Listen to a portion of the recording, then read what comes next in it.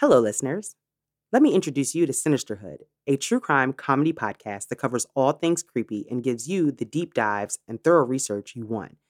Best friends and longtime comedians Christy Wallace and Heather McKinney cover things like serial killers, disappearances, cults, cryptids, and even do legal deep dives into things like the Britney Spears conservatorship and the legal drama surrounding Erica Girardi from Real Housewives of Beverly Hills. While you're listening, make sure to subscribe to Sinisterhood via the link in the episode description on Apple Podcasts, Spotify, iHeartRadio, or wherever you get your podcasts. Thanks so much for the intro. I'm Christy. And I'm Heather, and we're the hosts of Sinisterhood, a true crime comedy podcast that covers all things creepy. We bring you the deep dive on all the topics you desire, like serial killers, disappearances, cults, cryptids, hauntings, and even true crime in the news, like the Real Housewives legal woes, Britney Spears conservatorship, and the Murdaugh family murders. You're about to hear a clip from our coverage on the wrongful conviction of Clemente Aguirre. We discuss some of the elements that worked against Clemente at trial and that led him to being sentenced to death row for a crime he didn't commit. You'll also hear my explanation as a licensed attorney about the process for appeals in cases like these and the evidence necessary to prevail in overturning conviction. Our full episode covers the mountains of evidence that exoneration attorneys combed through in an effort to help Clemente try to secure his freedom. Thanks so much for checking it out, and keep it creepy. The trial court condemned Clemente to death for the murders and sentenced him to life in prison for the burglary. During that portion of the trial, Clemente rose from his seat and shouted, "They're trying to kill me for no reason. I didn't do it. I didn't kill nobody," according to the Innocence Project.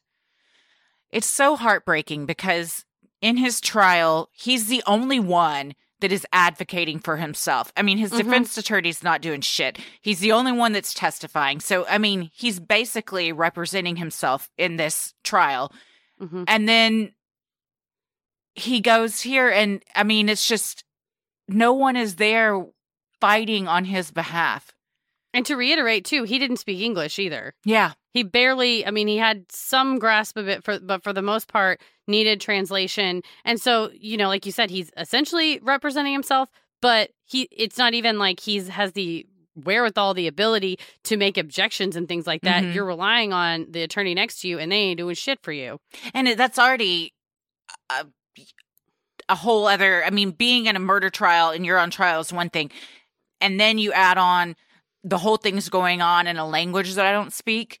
So everything is being translated to you. That's just even more stressful and you know what I mean? You're just out of your mind. You have to wear these headphones in order to hear the translator to speak to you. So you're hearing everything on a delay anyway. So then in theory, even if they say something objectionable and you like elbow your attorney and you're like, that's not true, they're lying, like you know, here's a thing you could say on cross-examination, like you can't really. They also didn't send there was some language barriers with the police that they sent to chat with him that for the most part they denied him officers that spoke Spanish and would basically just have them scream at him until he would answer in English, and he's like, I didn't though, so they just kept on screaming because I couldn't answer in English. You know, you can't scream somebody, you know, into speaking a different language. So No.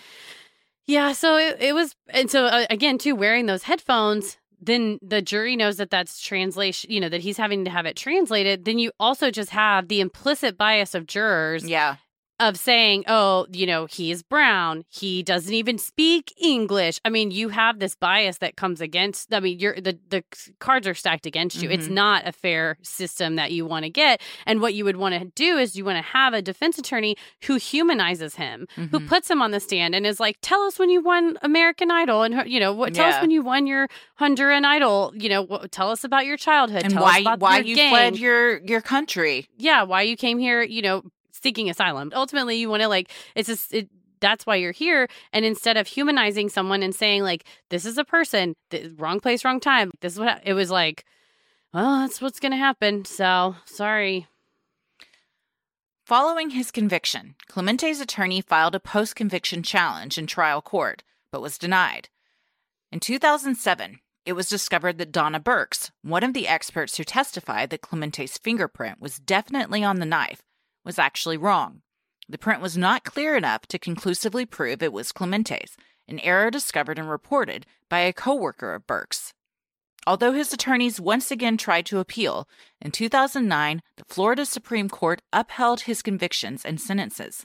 In 2010, the United States Supreme Court denied Clemente's petition for a writ of cert. Yeah, I mean, piece by piece it's coming out, but ultimately that DNA is the key that's going to unlock this, and at no point was that tested. So is it that the next court sees that the first one denied it, so they're just like, we're not going to argue it and throw a wrench into this now? Well, so the only way that you can really appeal is there has to be a basis, right? You can't just be like, we don't like the how it came out. What you would do is you say, okay, I want to appeal because there's new evidence that came out. And this new evidence is that the expert, quote unquote, literally was wrong. Like which this actually happened in Texas, a case I would love to cover. There was a psychologist that testified in all these death penalty cases that said, I can tell you with an absolute degree of medical certainty that this person cannot be reformed and therefore must have the death penalty, which is like, I don't know, I'm not a psychologist, not a doctor, but you can't know that. Like you can't know 100% that someone's, irreversible. They can't be saved or whatever, or they can't be reformed. And so later on, when you find out, okay, this person testified with this degree of medical certainty or with this expertise, and that was wrong, that could be a cause for re-examining. You want a new trial.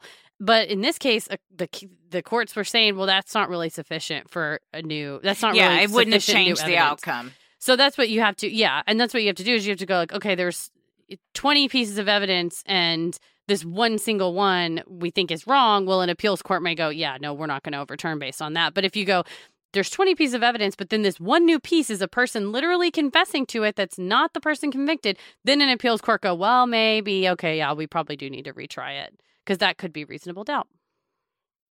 That same year, in 2010, Samantha Williams twice confessed to the murders to her friend Nicole Casey, saying that demons in her head made her kill her mother and grandmother, according to appellate records. As Samantha said this, she pantomimed stabbing motions to her chest.